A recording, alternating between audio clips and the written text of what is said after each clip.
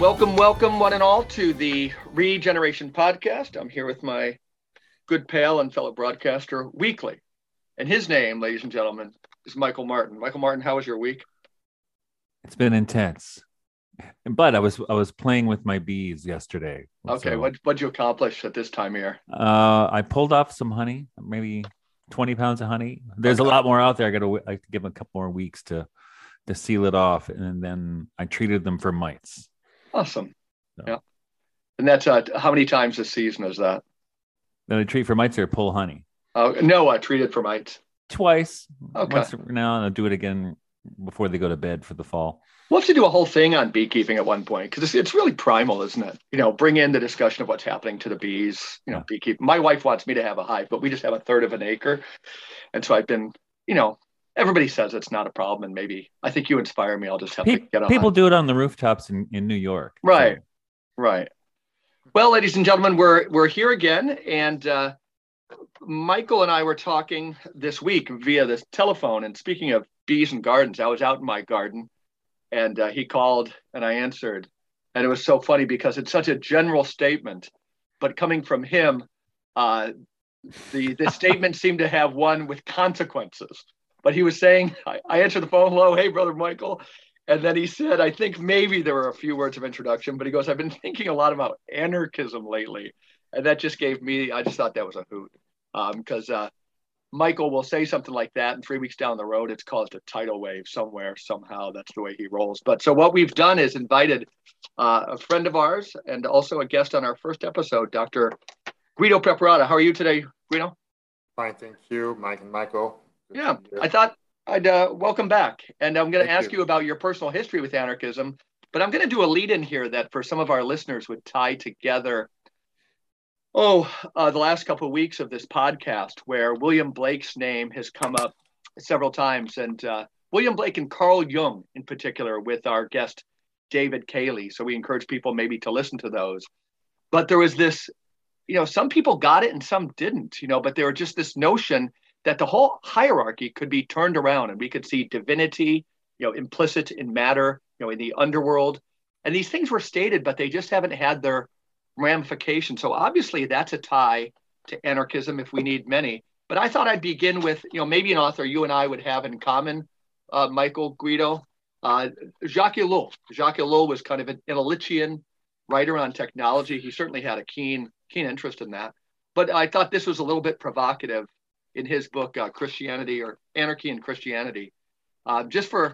He's comparing something. He says, our experience today is the strange one of empty political institutions in which no one has any confidence anymore, of a system of government which functions only in the interest of a political class, at the same time of the almost infinite growth of power, authority, and social control, which makes any one of our democracies a more authoritarian mechanism than the Napoleonic state. Guido, do you concur that any one of our democracies, let's say Western Europe, Canada, the US, is more authoritarian in its mechanism than the Napoleonic state? I don't know. I would like to. I would like to have lived under Napoleon to see what it was. And well, yeah, you would have been a contemporary of Beethoven. It would have been nice. But I see where Ellul is going. Yeah, no, I agree. In a sense, to the extent that, that we, all of us, feel that we are under the in a cage, in a technocratic cage, and but that's something we have to go back to, because and I want to develop my argument in a certain way. I mean, I like Ellul, and Ellul says also that, probably, I think it's in the same book and another one similar, or in The Illusion of the Political. But anyway, there's similar books. It says that the only contact we have with power, whose leadership we never see, what that American sociologist Paul Fussell wrote. Yeah. He calls them top out of sight. So we don't know who our rulers are. It's not the people on TV, but there's a machine between them and us. And the only contact we have with them is through the machine, and the machine for us is the bureaucracy, the administration, and it's generally a very uncomfortable and distasteful experience most of the time, for the reasons that we know. And the system knows that, and so what Ellul said, which I thought was an interesting insight, is that how they have this constant PR campaign sugarcoat this, to make you feel that you're just, you're walking into a store, or it's just an experience where it's a transaction that's like any other transaction, but it's not. It's actually us getting directions, It's like, and walking into a state office, we are getting directed, we're getting corralled, and so on.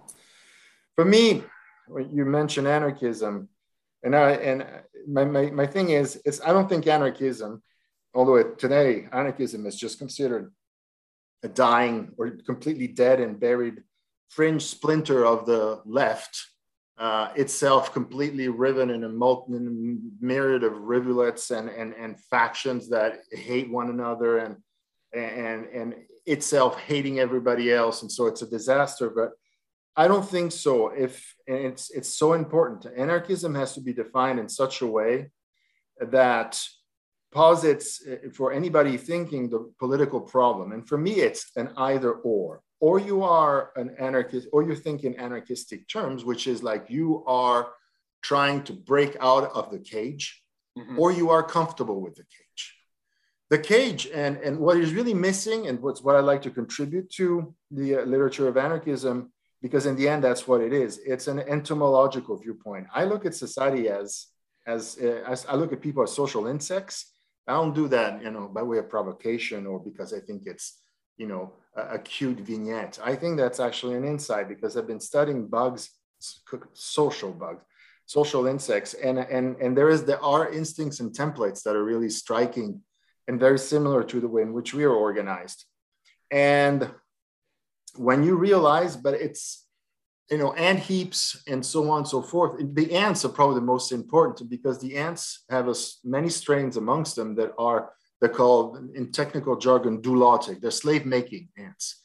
And so there's an immense literature which is absolutely fascinating in how ants certain types of ants organize themselves to penetrate other ants, to steal the brood, or to steal workers to work for them or to rear their broods. It's amazing. And how queens come, and how the kind of chemicals they release to confuse the guardians of the other nests, and make them, and they call it Dufour glands, out of the name of the guy who invented them. And they're very complex, and the chemistry of them varies from species to species, and some of them make they set dissension among the workers so they can penetrate better, and they're called propaganda pheromones. So Damn. I was absolutely bomb. I have never been so fascinated by anything as these conventional entomological articles about parasitical social insects. Now, to come to my point, the books that have moved me the most, and the one that have changed my life, in the way in which I look at society and social life, is Thorstein Veblen, The Theory of the Leisure Class. And what is Thorstein Veblen, Theory of the Leisure Class? It's a depiction of how parasites across cultures and times exercise their tenured power. That's what it is. And so in the end, it's why is there an elite, a parasitical elite of people with immense leisure, which is time and resources that they can conspicuously squander to prove that they are standing at the top of the pyramid, how that manifests and declines itself in all sorts of manifestation, from dress, economic organization, rituals of sports and war and power and hunting. And for me, it's like pretty much like, the 20th century popular music. If you only left the Beatles and burned everything else, it'd be sad for a lot of good music, but you kind of, the Beatles is just nothing else really. Likewise, for social sciences, you can burn everything, but if you only kept Veblen's book, that's pretty much it. A recognized work of genius. How have they neutralized its sting to keep it on, like an insect metaphor here? What do you mean? The Theory of the Leisure Class is recognized in social science, in that field as a work of genius. But if that's powerful, if it's that insightful and undermining, it's really weird, because it's considered a classic and nobody reads it. No one knows it. Okay, that's it. Now you go into anthropology departments and they go, oh yeah, Veblen, yeah. What? it's obvious that you talk to them and they must have read like a chapter in the cliff notes for their qualifying exams as anthropology, but I mean, nobody reads them. And anyway, so, and what is anarchism? Anarchism is de facto is people say that they just don't want to live in an anthill ruled by parasites. It's just that. Pretty easy to sign on to that. Yeah. That's it. Yeah. And so every time that they come up with an idea of what's going on, you know, where they doubt that the official version is true, because of course it's the parasites that have, you know, hired the intellectual stratum of the worker bees to manufacture something. And this is another term that I've borrowed from this literature. All this interaction that there is between the invaders and the altruistic host nest is called chemical communication. Wow. And the thing just like punched me in the forehead. And I thought, chemical communication. So it's not about content. It's not about truth.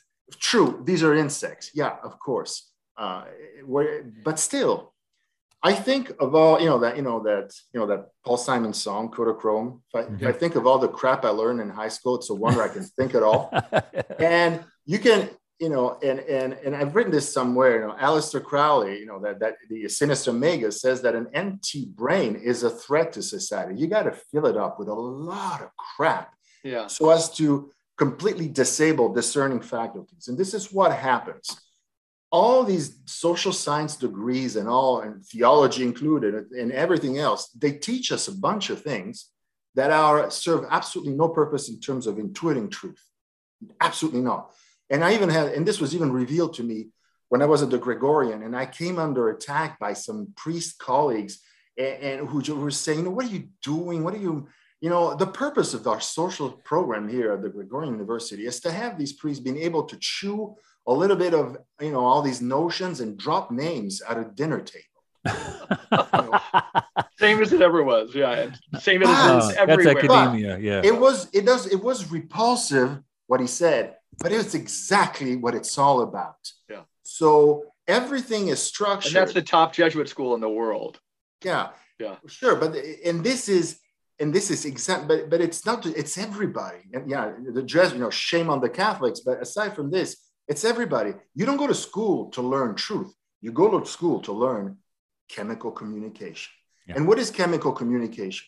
It's all sorts of, it's body language, it's buzzwords, it's sound bites, it's a lot of nothing that means nothing, which is just a language to perpetuate a rule of distribution of resources from the bottom to the few at the top. That's it.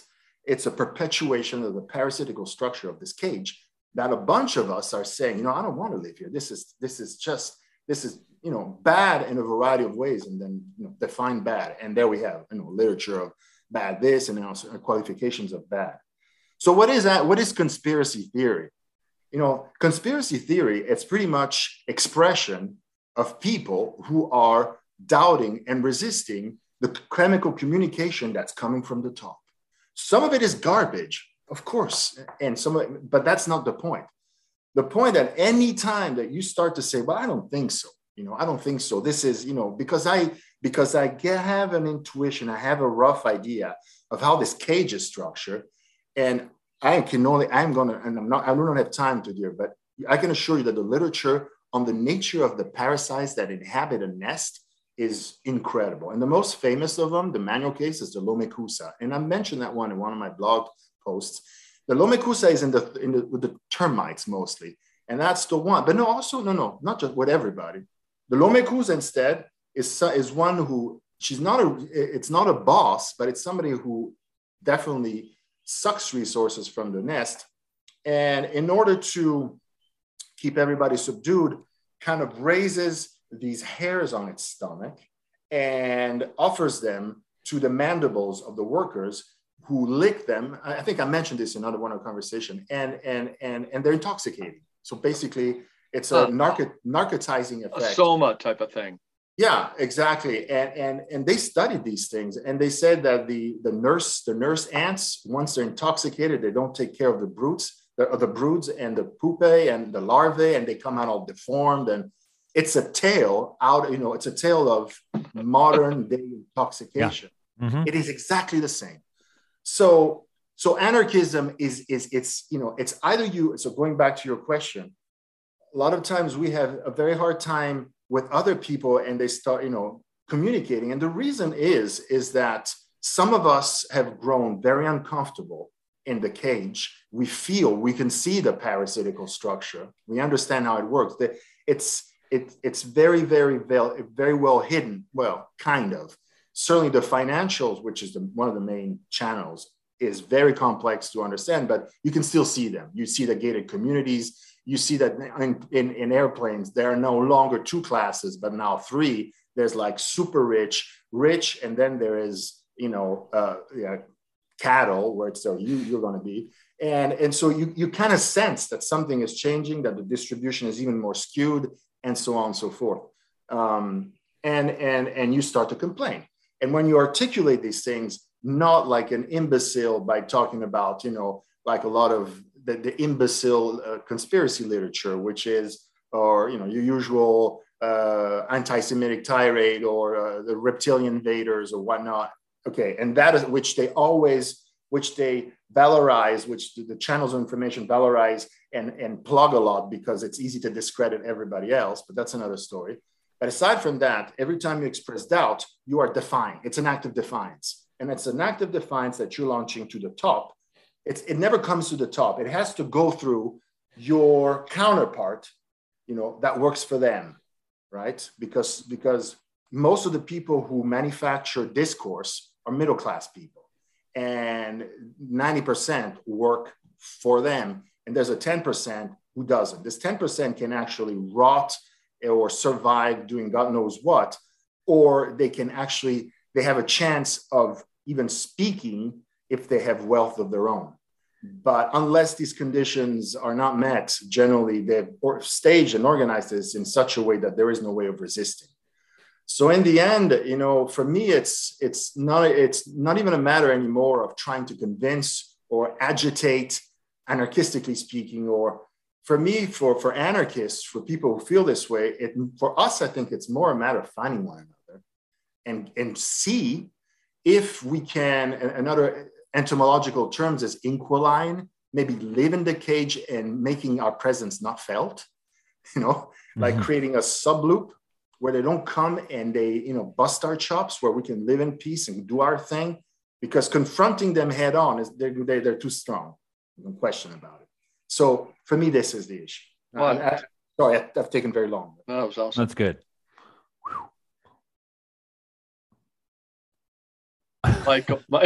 Mike's thinking. No, I because it's interesting for me, and everything you said, Guido, I resonate with, but it's interesting for me because my journey down this road was very different. I'm back and I was researching and studying Protestant mysticism in England, and there's a book by Nigel Smith called something proclaimed. I can't remember the first word, but it's about radical religion in the 17th century in England.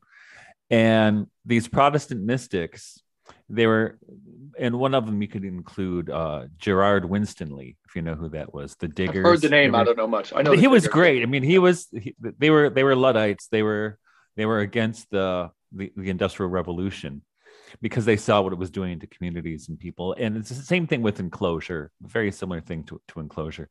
They had enclosure riots, and Winstanley was part of that. But he was also a mystic. And he wasn't alone. The people who are the group that got me interested in these other groups, the Philadelphian Society, Jane Ledd and John Portage. So I was interested in the Philadelphian Society, Jane Ledd and John Portage, Thomas Bromley, who had a more of a kind of Christian, ecumenical, mystical approach to things, like really centered in prayer, but they were forming these kind of communities outside of of the mainstream, right? They were outside of the mainstream religion in England at the time, but also outside of the mainstream politics in England. Of course, at the time, politics and religion were almost the same thing. And so looking at all these people, which really, and their, we could say their defense of their defense of small communities, like, and then Schumacher with "Small is Beautiful," right?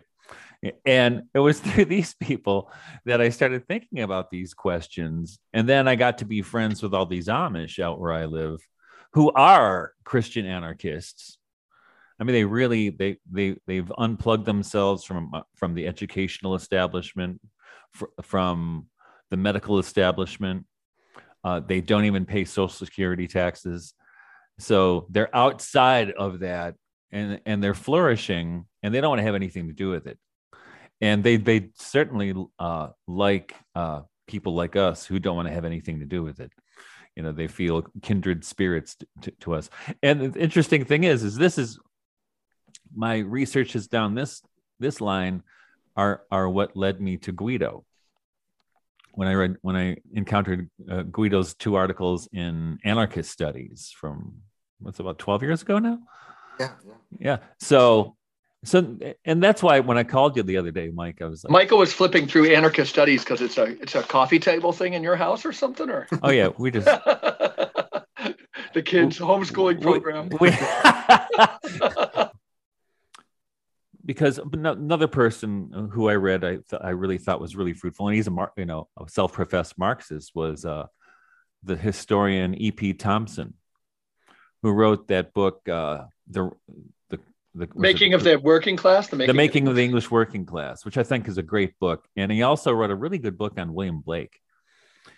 And he points, and here's one of the rare instances of a Marxist scholar, but I think it probably was more commonplace back in the 50s and 60s, who actually didn't hold the working class in contempt.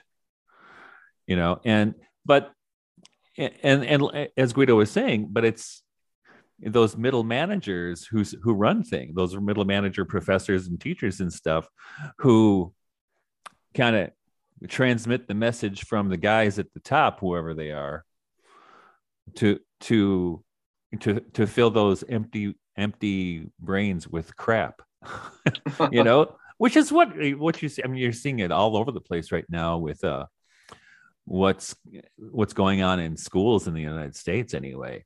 It's insane. They are filling their brains with crap, and they come to college with brains full of crap.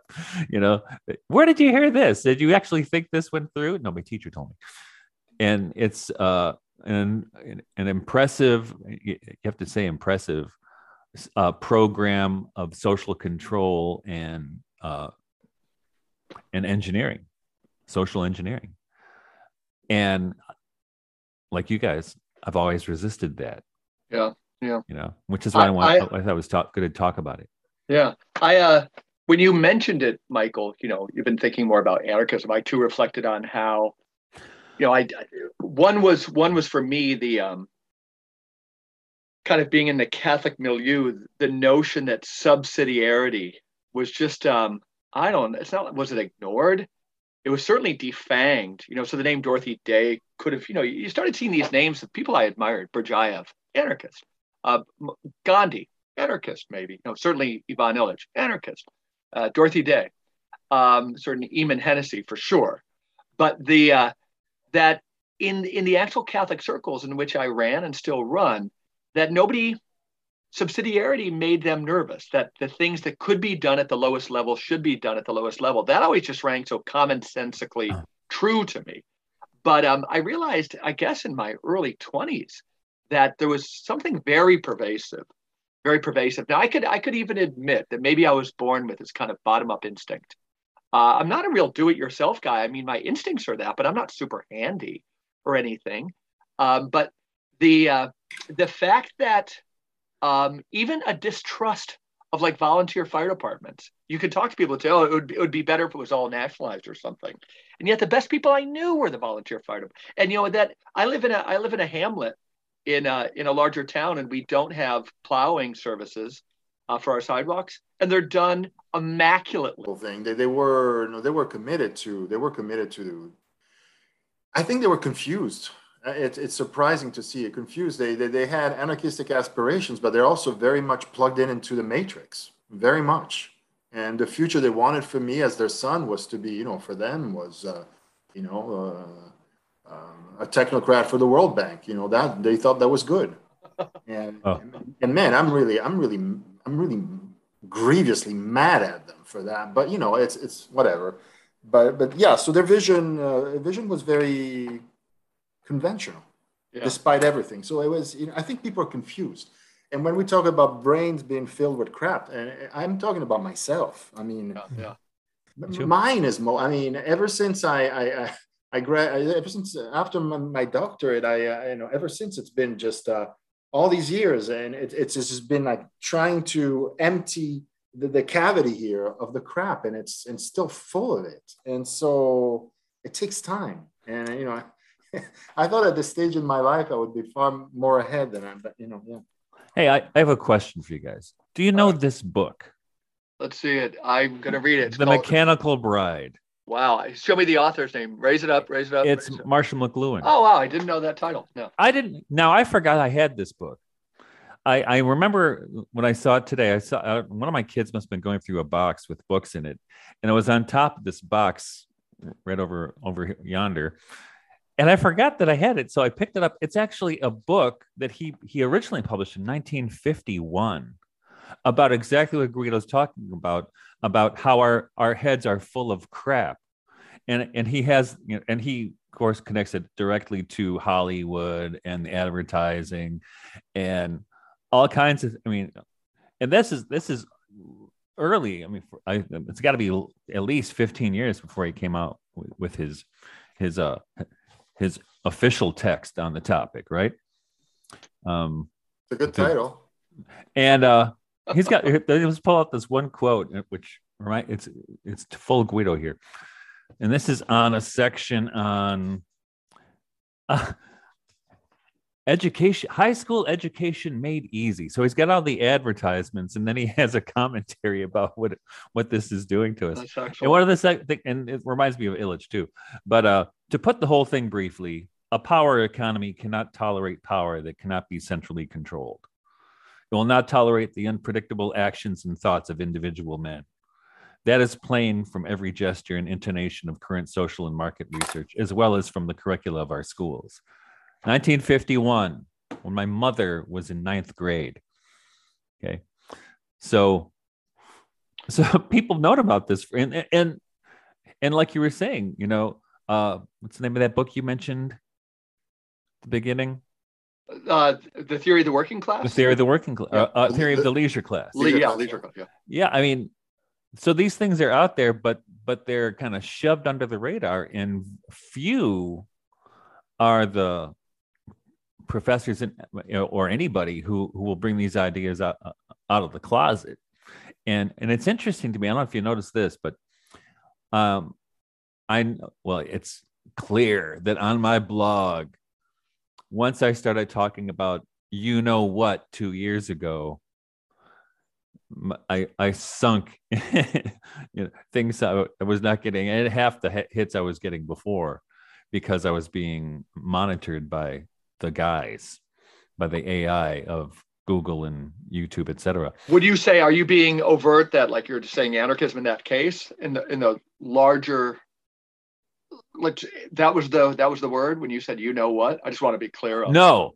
See, it's okay, cool. That thing that happened 2 years ago. Sure. Yeah. I'm saying that I'm being cagey so YouTube doesn't shut us down. Yeah. But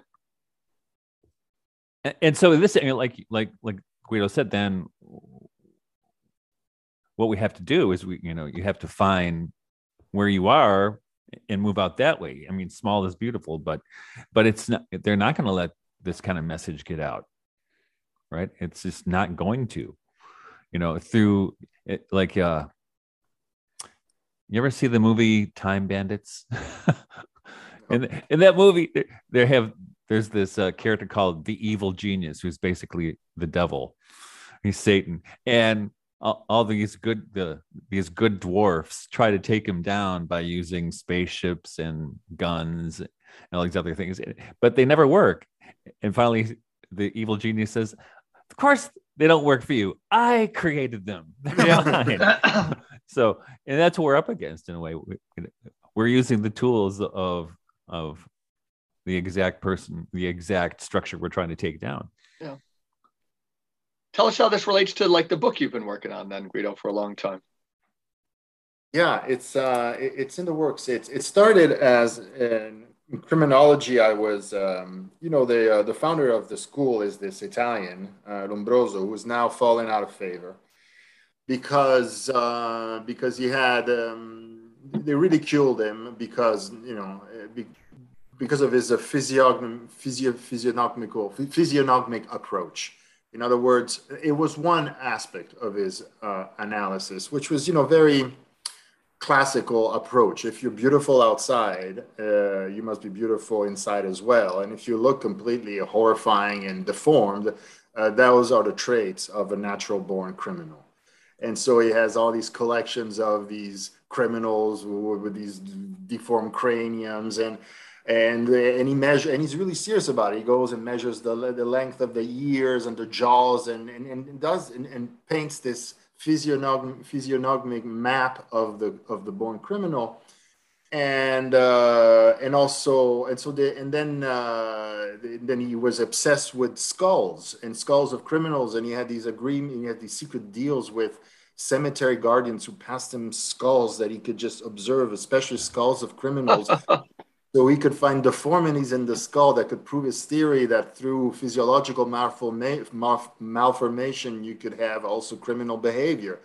So everybody lamented the crass materialism of this Lombroso. And there was this famous case that he observed the cranium of a brigand from Calabria, very fierce. And he noticed that it had a little depression in the cavity somewhere in the back of the skull, if I remember correctly, and he called it the little ditch, the little depression. And he says, there, I found it. So ever since, everybody mocked Lombroso. They said, oh, well, look what this idiot with his little depressions.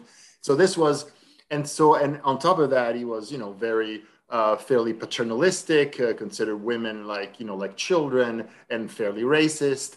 And so on. So he's just sealed his doom in an era of political correctness. But long before then, and truth is that and all these critiques are justified. But I started to read Lombroso, and I was just dazzled by how absolutely extraordinary he was. Yes. And you have a background too in criminology. Right. It's a PhD. Okay. Yeah. No, it was a master's. Okay. Gotcha. Yeah. I did in Cambridge, and nobody assigns Lombroso. So, but they had his first editions in a special room with special temperature. And I said, the book looked interesting. And I started reading, and they're amazing. Absolutely kaleidoscopically amazing books.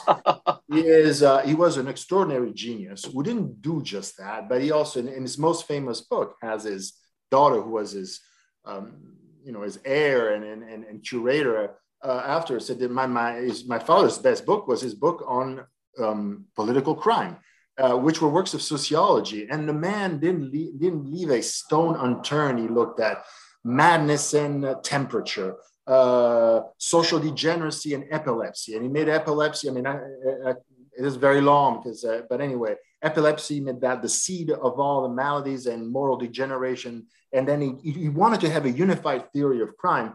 And in doing so, he went through a million avenues, some of them not fruitful, but others extraordinary. And I discovered after Veblen, probably the other big jolt in my life was Lombroso.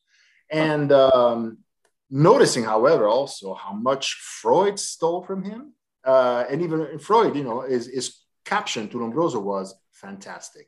You bet. Okay. Wow. He is. Yeah.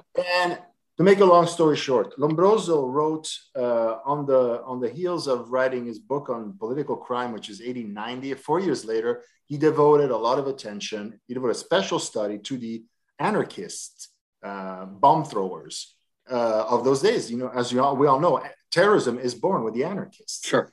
It's the first big wave. And I realized that I didn't know much about it, and I should have. And it was about anarchism. I just realized how ignorant I was of this whole field. And so I read his book, and the book is superb. It's less than 100 pages.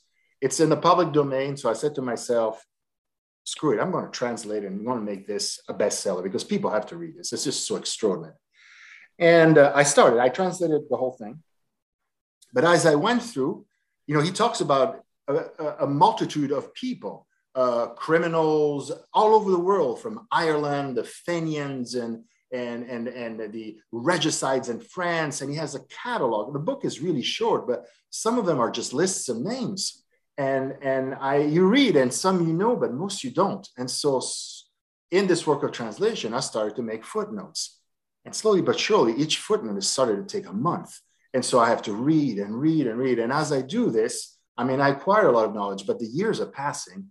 And so the work of biographical annotation is starting to be longer than the book itself. And then I also planned to write an essay in support of the book. And the thing matured into colossal synthesis that I'm in the midst of it. But it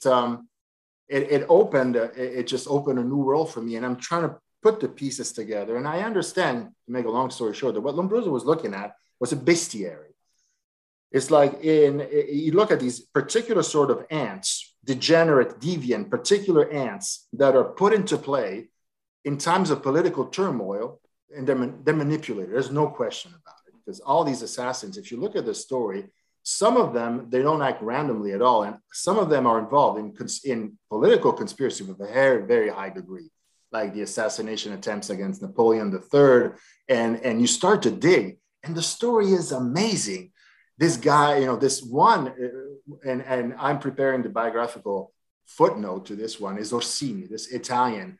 I cannot even begin to tell you the story of this man. It's unbelievable. Anyway, he's the one who is going to make an attempt on the life of Napoleon III. And you could see, and he is actually manipulated in a lodge in London of French expatriates. And it's crazy. You realize that I like Lombroso was not interested in all of this. And so this book develops into something that this is going to be a great synthesis. Yeah. Finally going to make it started with this Lombroso thing. And sooner, and I find myself reading Kierkegaard and not a lot of things, and I knew this is going to go very deep. Kierkegaard, an anarchist who never called himself that, right? But we can still learn so much from him. Yeah. And so the story here is that, coming back to us, as Lombroso goes through and he reviews. So he does his physiognomic approach to them and said, look at this one, how ugly, look at his nose, huge. Yeah, it makes sense, he killed. So, and does all this, the funny Lombroso thing that he's been ridiculed for. But then he says a lot of very other interesting things. He looks at the psychological traits. Some he called indirect suicides. A lot of them were people with suicidal tendencies that launch into these things to seek death, which is also a very true thing. And so he looks at all that, and then he looks at their theories, at what they believe. And he goes through, and he cites mostly Kropotkin, Malatesta, and a few others, and some Frenchmen. And he re-utters what they say, and you could tell that he agrees with it because their critique is true. They are lamenting the injustices, the suffering, the degeneracy that common folk are undergoing in situations of exploitation, and they do it in a way with a candor and a directedness that's completely absent from the Marxist camp, which at the time, Lombroso wasn't still really prevalent. So they're doing it in a way that's so genuine that he could tell. He says, they're right. And then he goes and they move him to go in a tirade against the Italian system, which he despises. And he writes it all. And so it's great. And then he even strays from his physiognomic approach and he says, look at these. He has the portraits of the Russian nihilists. And he says, they're gorgeous. In other words, they don't match. This is wild. Yeah. They're gorgeous. They're beautiful. And there's her and this and that. And I'm preparing all the notes to all of these. And amongst these people, there's Lenin's older brother. So it's a discovery. It's an amazing ride.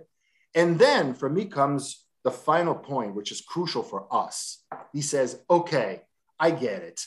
And in a sense, he's like saying to the reader, For a moment, I'm almost siding with these guys because they, they really grip my heart.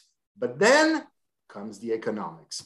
But their economics, and you see, because Lombroso is still a professor, he's part of the system, and he heaves this huge sigh of relief. Thank God that their economics don't work. Right, yeah. They're primitive. They want communistic stuff. It's like, how are you going to do that? And it's like, thank God. Because for a moment, Lombroso was saying I was going to go out there and throw bombs myself. But then you realize how completely unrealistic and utopian they are. And then they say, they're crazy. And let's kill them all, or just let's throw them in prison, and so on. And that gave me the inspiration of just coming to terms and say for me, I was talking about those queens that have these pheromones, these propaganda pheromones. Yeah, these chemicals in their butts that they emit to confuse the host nest. I think that for us, in a grand critique of emptying our brains into thinking, two of the big propaganda or damaged pheromones that have been thrown in the reformist camp have been Marx and the Austrian schools that have plagued the monetary economics and damaged what could have been a movement just to tell people how the economic exploitation works. And the guy who was doing this, the school of anarchism that was burgeoning, but that Marx and his nipped in the bud, was that of Proudhon. Proudhon, right? Yep. Mm-hmm. Was key. He's key. The man is key. He was a far greater genius. For me, Marx was no genius, but Marx knew that Proudhon was a genius. He feared him and he was tremendously afraid of him because he saw that Proudhon was a son of the people. He had been an apprentice. He had done dirty work, and understood the problem, though he could not solve it. He understood that the monopoly of money and the charging of interest was the thing that had to be solved in order to liberate creative and commercial potential of the people, which for Marx was the greatest fear, because it meant that you were giving the system a chance. And for him, he wanted to congeal in this. I have no doubt that Marx was controlled opposition, to congeal the labor movement, to control it, proposing this all or nothing. It's either this or the dictatorship of the proletariat, speaking of utopia. Completely, it was a maximalist position to kill, in the end, the labor movement, which Marx was hired for in ways I don't know, but irrelevant. This is why he spends his life, even after Proudhon dies young, he still kicks the corpse with a ferociousness that Ellul, in that book says, he says, well, I really love Proudhon. I admire more Marx. And I thought, what the hell, Ellul? But he says, I was scandalized by how Marx behaved. Yeah. And then I say, Ellul, think then, right? Yeah. If you were scandalized, put two and two together and start saying that you admire one more than the other, because there's no comparison. So with Proudhon, it's exactly this: the money monopoly, the financial channel. It's the number one channel for sucking resources, obviously, from the base to the top. It's the main one. And it's obviously they do their utmost for you not to understand how it works. They obfuscate it, and it gets, as we now talk about cryptocurrencies, the word itself, they're making it more and more and more obscure and opaque. But even in Proudhon's and Marx's time, it was like that. And so all that ferocious attacks of Marx on the interest and money and merchandise and capital, which, any person who starts reading that goes, what the hell is this? I mean, indigestible nonsense. Once you have the key to unravel, you understand. That's wild. Let me a bracket here, to help people too. You mentioned Malatesta, great Italian anarchist. You say he's worth reading? You say he's very worth reading? He is. Yeah. Kropotkin, he was one of my entrance point too. I mentioned like Dorothy Day and so forth. But early on, I don't know, it wasn't Kropotkin and I don't know who it was, but with the Darwinian system, that somebody said, how about if we look at things instead of how everything competes to move forward? It might have been a footnote or something, but said there's this wacky Russian who wants to maybe look at things, how things cooperate to move forward. So that put me onto him. And that, I don't know, like what a blessing that was to enter my life. But the other thing I want to mention to our listeners is that Proudhon, Pruodhon. Yes. And you can hear about him and some of this stuff on Guido's website, guidopreparata.com. There's an essay, the the vision of reformer Silvio Gesell, where you get into Proudhon's, insights that, to put this whole strand together, you really got to see what Proudhon was doing and how Gesell solved his problem. But it's to say that Proudhon himself was a monumental hero, and he needs to become, coffee table conversation for everybody if we're going to get our way out of this mess. Right? And yet he was when we were students. He had at best not even a footnote, and now it doesn't exist. When I told my youngest son that I was going to speak with you today, and I forget, and Aiden will have to forgive me, but I think he said if I'd ask you about the different motivations of Marx and Proudhon, is that something that it might have been that? Yeah, this is it. This is it. Yeah, right. This is it. I felt you answered that. Yeah. Yeah. Controlled opposition. Absolutely. Yeah. He kept screaming. You remember? You read it. Petty bourgeois. He doesn't understand. Stupid, cretin, confused, petty bourgeois. And I'm thinking, what the hell? Stop it, Marx. And no, he dies. Petty bourgeois. What does that mean? Like obsessive. It's like it's repulsive. And then you take a step back and you see he's afraid. The system is afraid. This is what that actually he's afraid, not just for this. He's afraid because possibly, when you talk to folks and you start saying, and folks, well-meaning folks, and sooner or later, all of us find ourselves in that position where they look at you, you've done your anarchistic bit, they smile at you and they said, but and then there's human nature. Man is such a jerk that you're not going to go any further. So this is it. I think that's very common. We got to be in the cage because, the cage, they don't see it in these terms, but that's what they're implicitly saying. The cage is here to just, structure the fact that left to our own devices, we're just beasts. And instead, for our viewpoint, we don't even have to postulate that man is good. And frankly, I don't think many of us really believe it. But what we really believe is that possibly, if you take a subloop out of the cage and you organize things in a completely different fashion, you're not going to get this guaranteed slaughter that there always is. This is what we think. And you don't have to postulate that we are good, and you can still believe that there has been original sin, like Sion says, and that we are these irrecoverable creatures. Still, we have not yet been given a chance to organize a subloop or our own termitary in a way that's completely different from what we have now. Yeah. Of course, the skeptics will say everybody has tried it and it never works. Well, I don't know. I don't think we've been given a fair chance. But there's an analogy. This is maybe 20 years ago. I believe one of the authors, two authors, Adrian Moore was one, but it was a major biography of Darwin. But when you mentioned Marx obsessing on the petty bourgeois, you get a sense in that biography, that Darwin, kind of saw what he saw in his system, right or wrong.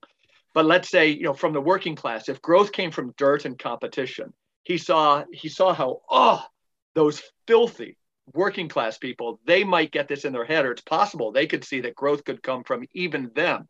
And that filled Darwin himself with such loathing, these authors said, that his system could be seen. Go ahead, Michael. Yeah. Well, it's Margaret Sanger, right? It goes to Margaret Sanger, goes to population control. Yeah. Right.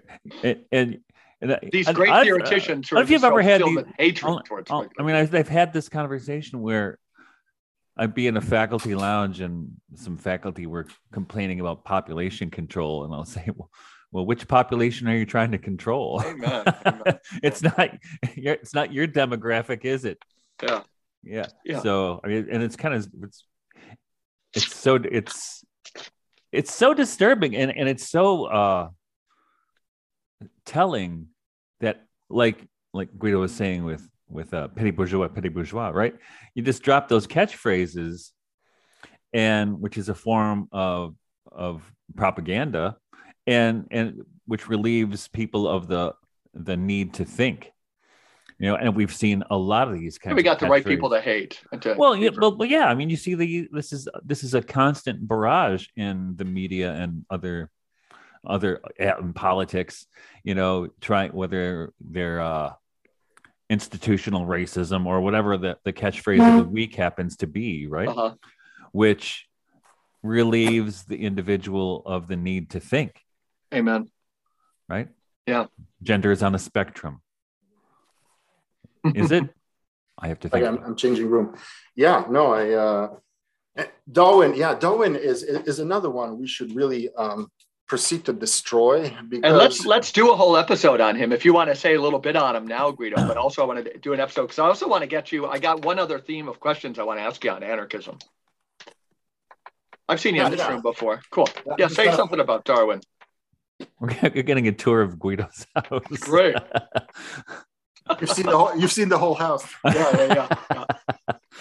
It was just a devious part. I'm just trying to. Guido Preparata, he's in the case of moving, but some prospective house buyers could use this as the insides of his house. It was all an excuse. It was a virtual tour. Yeah. I want to buy it. My wife wants your house. She likes those bookcases. A Jack and Jill bathroom. Hey. Yeah. I was reading The Descent of Man of Darwin. Yeah, no, I will definitely have to. We definitely have to talk about it. For me, that it's not science at all. I mean, I've written this elsewhere. The Darwinian myth is a celebration of England's imperial ascent. That's what it is, right? Yeah. This theory this myth is ridiculous. Out of nothing, through random mutation, emerges life, which solidifies and develops, God knows how, from a selective process of competition under scarce resources, borrowing from the Townsend Malthus population control. What is this if not the history of England? Small island with small prospects, a meager fleet compared to the great kingdoms of the continent, has to import all the know-how, and then silently, in a few centuries, becomes, after three centuries of struggle against everyone, becomes, the ruler of the world. And it's an auto-celebratory tract under the pretense of scientific discourse, which it isn't. Yeah, no, it doesn't. But I mean, let's hand it to them. But it's, what just drives me mad is just this sly approach to things that they have, or everybody in the world. You say it. I love power. I want to be on top of the hill, and I will do whatever it takes. I will incinerate half the world if I have to. Say it. And then I'll respect you more because you will have been genuine, and maybe I'll give you an opportunity to reflect upon what just came out of your mouth. But at least, but they don't do that. No, they all the sanctimoniousness and they dress it up in science, right? Whatever, science, morals, decorum, whatever it is. It's just that's what it is. Let's talk a little bit about the you mentioned a forthcoming book on anarchism and so forth, but there's another one that is even coming out. I think we can name its title. It's going to be Church and Empire. But in there, and you're going to help me even frame my question, Guido, but it's you mentioned Charles Maurras. These are people I'm familiar with, as well as who am I thinking of now? Julius Evola, an Italian kind of like traditionalist mystic. But you can paint a picture pretty well in that book. Again, forthcoming, Empire and Church.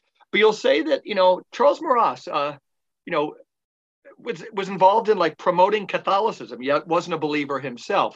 But he seemed to love the Catholic Church for what in particular?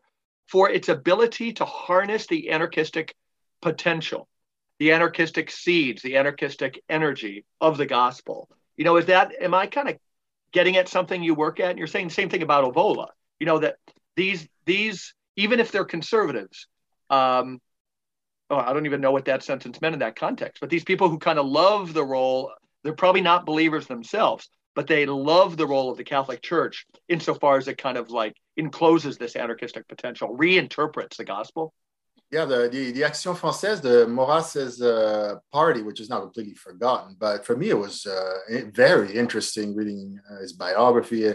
There's all these things that are just dead and buried, but they're so essential. And again, they're not in the curriculum. No, you have to read Marx instead and whatnot. But not to harness. The Morassians say that the thing that they really abhor and loathe the most is Tolstoyan Christianity, the anarchistic side. Yeah, yeah. They don't like that.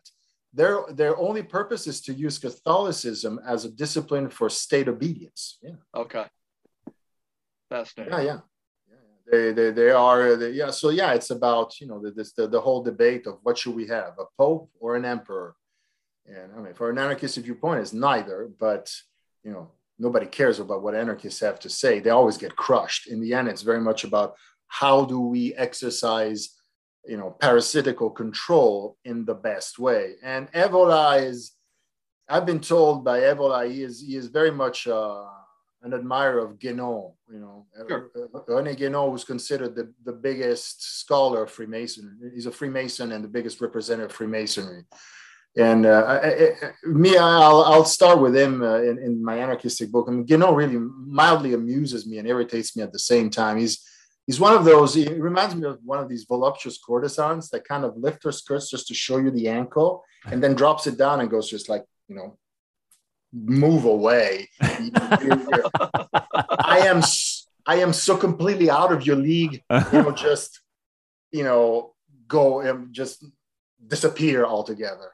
And it's like, because I'm an initiate, I am in the lodge, I know everything. I am a master of the 33rd degree, and you're just a papageno, like in a magic flute. You're just a parakeet idiot who just knows nothing, is confined to your senses, and understands nothing.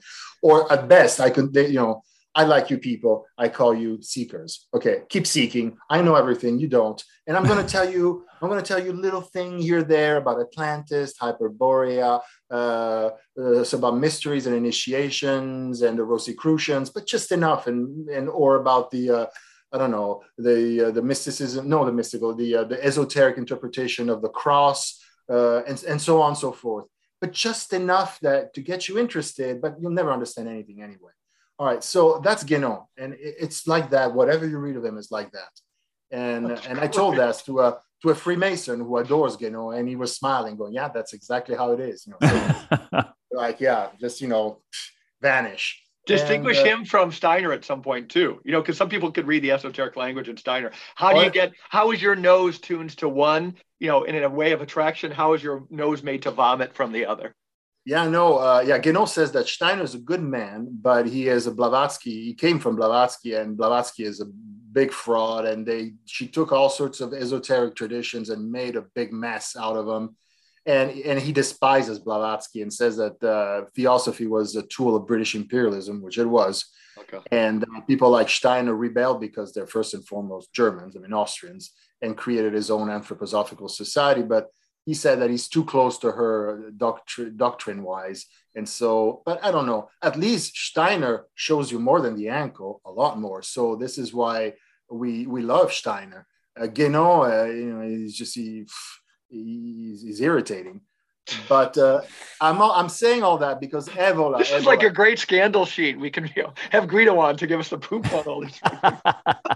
But Evola is a fan of Guénon, and he is the same thing. They're the traditionalists. I was aware of that. Yeah. The traditionalists. So for them, it's like they look at you and they said, you've lost. They talk. We have the tradition. We know what it means. Mm-hmm. We are either priests, warriors, or I forget what they are, and we have different approach. The Hindu caste system, great. You don't have no idea when you criticize. It's not what you say it is. It's not this rigid structure, abominable. It's because you're an imbecile, not an initiate. You don't understand. Great. And so they're all like that. Lost tradition, the lost ways, the Freemason, carving the stones, the lore, the perfect harmony, the sacralization of the profession, of the Masonic métier, all of that.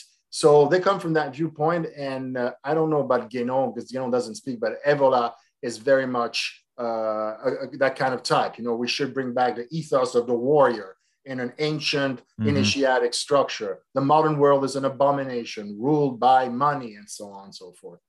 So yeah, that's when it comes in. And they all hate the Catholic Church. They saw it as some kind of a rival that is just depressing and contaminating the warrior ethos. So that's when they come into the discussion. And for me, it was interesting to cite them, not because it's cool to cite them, but because the neocons very much fashion themselves or in a more vulgar way after these kinds of Maurras and the Evola type of grandstanding about the warrior ethos, whatever that is, has been recuperated American style by the neocons. And this absolutely. This is all the kind of junk and, just repulsive junk that was, we remember, that was being thrown around concomitantly with 9/11. Yeah. Right. And that's, I was thinking when you were speaking earlier about whether or not, well, maybe not the World Economic Forum, but somebody behind them as the new emperor, Yeah, the new emperor of the COVID regime. Sure. Yeah, we have yet to understand what they do, but doubt. But it's like it is totally an empire that's trying to be imposed upon us. I think this strange invisible empire. Yeah. With COVID, it's not even a conspiracy theory. They came out in the open. I mean, they cloistered 4 billion people like that with perfect coordination. And people say, "Oh, one world government, conspiracy, idiotic conspiracy." No, we've seen it. Now, I don't know if it's headquartered at the World Health Organization, WEF. Who knows? Who cares? What we've seen, however, is a perfect choral orchestration that had a single direction, single. So we have the one world government. Absolutely, we've seen it. Everybody's seen it, not just us. Everybody has.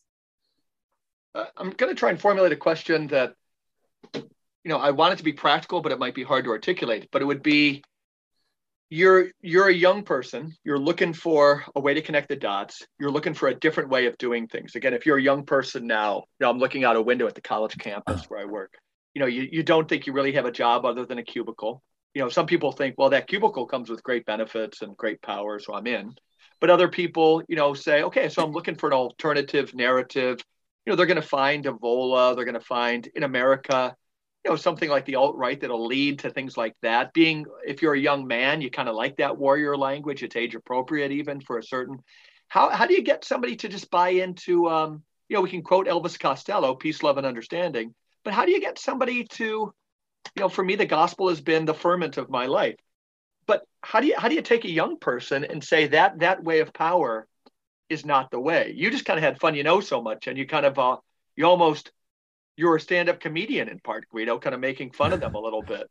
But Michael, this is as much for you as it is for Guido. You're talking to somebody. Another part of this question is, who do we point them to? You mentioned Veblen, but it's tough. Guido, you mentioned before in an interview, he writes in this very dense Latinized English. It's tricky. What would be some very practical steps that somebody who's listening to this could say, all right, that other stuff's pretty colorful. That life of warriors and a renewed hierarchy. I can understand that hierarchy. How do we ask some people to say this is pretty interesting too? Well, Mike, before we go there, I think that's part, I think, of the attraction to Jordan Peterson. Yeah. For a lot of young people, is he kind of fills the void left by the dearth of fatherhood. Mm-hmm. So he gives them, some kind of, I wouldn't call it fatherly advice, but at least it's advice from an older man to a younger man about how to be a man, which, kids a lot of those younger guys didn't get that from a father. So and I think we also see that in the attraction for a lot of young men toward Eastern Orthodoxy and having a spiritual father, that they need some kind of authority out there, or at least they feel that they lacked something in their upbringing.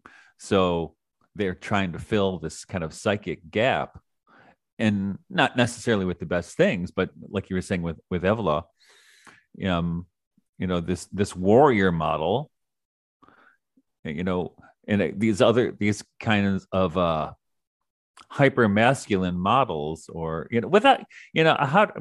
I have 6 sons, right? So I've had to be confronted with how to teach them how to be men. In fact, it's kind of funny with my 2 youngest. I'll say we have to go clean up the cow shed. That's what we're doing. We're gonna go do some man stuff, boys. Let's go. But I mean, but I think there's all these different factors, all these variables right now with young people in particular. So where do you point them? Yeah. Yeah, it's that's interesting what you said. Yeah, it's a very difficult. When you ask this, I don't know. What struck me, I was at this Waldorf school, and we were just drafting, I don't know, some kind of a mission statement, and everybody says, what should be the main tenets, the main messages and vibes of this mission statement, manifesto of the school. I mean, it was a big moment. I mean, small school and so on. And they were saying this, that, and the other. And I said, how about love and peace? They were saying everything but those. And I said, could they be somewhere? And this was mostly women. And they said, nah. Waldorf school, by the way, not a Nazi stud farm. I've been at those meetings. Yeah. Yeah. And then, nah, it's too hippie. And of course they were saying diversity. Oh, diversity. Tolerance. Did they mention that too? No. Yes. in conjunction with diversity. Yes, of course. But then again, it's like we shouldn't make too much of that. This is chemical communication. A lot of it, to the point of intoxication. Mm-hmm. So again, I think it goes back to you. So Mike, you're asking, where do you point them now? Like, take the leisure class, you give them a book, come back, read it, and come back. No, that's not going to work. The propaganda of the system is massive, and I think the first step is actually sheltering as much as we can from it to begin. After, which is already requires a lot of energy. It's like a lot of chemicals are coming, sprayed on us, and we have to deflect that. And then, as we were talking about, the tripartition, an economy, a psychiatry, and whatever, and we're talking about Gerald Hurd. If you start to think better, I'm not going to say straight, but better, then you can organize your subloop and your little beehive ant loop better. You can actually start seeing it. That's a relevant book. The interjection would be, mention Gerald Hurd, a book called Pain and Time. It's good. You're going to read it. People are listening to Joe Rogan. They're talking about psychedelics and things. He's talking about expanding our consciousness, but there's a lot of good insights there. The key term for me is he talked about a strangulated individuality. That's what we're producing. And for sure we are. Go on. Yeah. So what do we do now? I think it's, and I was mentioning that, often people ask, when I find myself in these debates and there's, well, what do we do? Or you've criticized, what do you propose? And unless I have a solution now, right here, I mean, I'm not going, whatever. You're just destroying. You're not building anything new. First of all, that's not true. But I think even in the destructive part, even opposing the pheromones and suggesting how to think instead, I think that, if we're to be able to shield our own while you do this work of reconversion is already an enormous first step. So I think that people were impatiently asking for a blueprint. I would say to them, chill a moment, join us to do this work of reconversion into thinking, because that's paramount. And then when we're going to have people who can think normally a little bit, then you can go on and see how do we organize ourselves, assuming we have enough energy and enough time to create a subloop where which we can try to create a different way of organizing society the way we want to. Then it will all come. And some friends of mine are saying that the two can go together. You do a work of catechism in a way, and of psychological overhauling, along with trying new communal solution for exchange and production, away like Amish style. but I don't know what the Amish are doing. And from what you tell me, I'm sure they're great, and I would love to know more.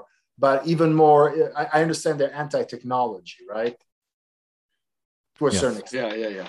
Yeah, and I think that's great. I think we can do Amish. This anti-technology, this technophobia that there is in a lot of anarchistic circles. I don't think we need to have that. I think if technology, it could be our friend as well, and we can do an Amish with heavy reliance on technology. Why not? Mm-hmm. So. Fascinating. Concluding thoughts, Mr. Michael Martin? Well, I think piggybacking what Guido just said, part of it is you said we got to learn how to shelter from this, which is what I've noticed in teaching is by the time I get the kids, they're so conditioned that it takes a lot of unraveling if they're ever, they're going to get there. It's so they're, and I remember being I was in my 20s and I remembered thinking that, where it dawned on me was probably 23, that actually all those cereal commercials and Barbie commercials that I saw as a 5 and 6 year old was actually conditioning, right? It's like, okay, now I see what I thought the devil left us alone until we were of age, but no, that's not how it goes. It starts through advertising. So, and I noticed with my own kids, right? So we homeschool, and which they keep sheltered for a much longer period, so they can experience things that are more real, like practical, like shoveling cow shit, or building things, or whatever it happens. And that's what was great about being a Waldorf teacher is those kids were exposed to all these different kinds of practical activities and given a historical picture of the world. But you also had these people also filling their brains with all those buzzwords you just mentioned in the mission statement, right? So that was one of my biggest disappointments from being a Waldorf teacher was that was still there. They were still agents of the state, in a way, or agents of the zeitgeist. So I think those things are important. This idea of sheltering and creating the space for that at least that conversation to happen, like we're doing right now, right? And I think that's what we've heard from some people from our former podcast that thank you. I don't feel so alone anymore. Yeah. Yeah. Well, this is great, and Guido, you're going to be back again. We call you kind of a regular. And next time we talk to you, you're right now in Hollywood, California, and you're going to be moving to Umbria, did you say? Yes. I'll be in Umbria. Yeah. Nice. You have got to come visit me. Yeah, absolutely. Count on it. I think maybe in the fall,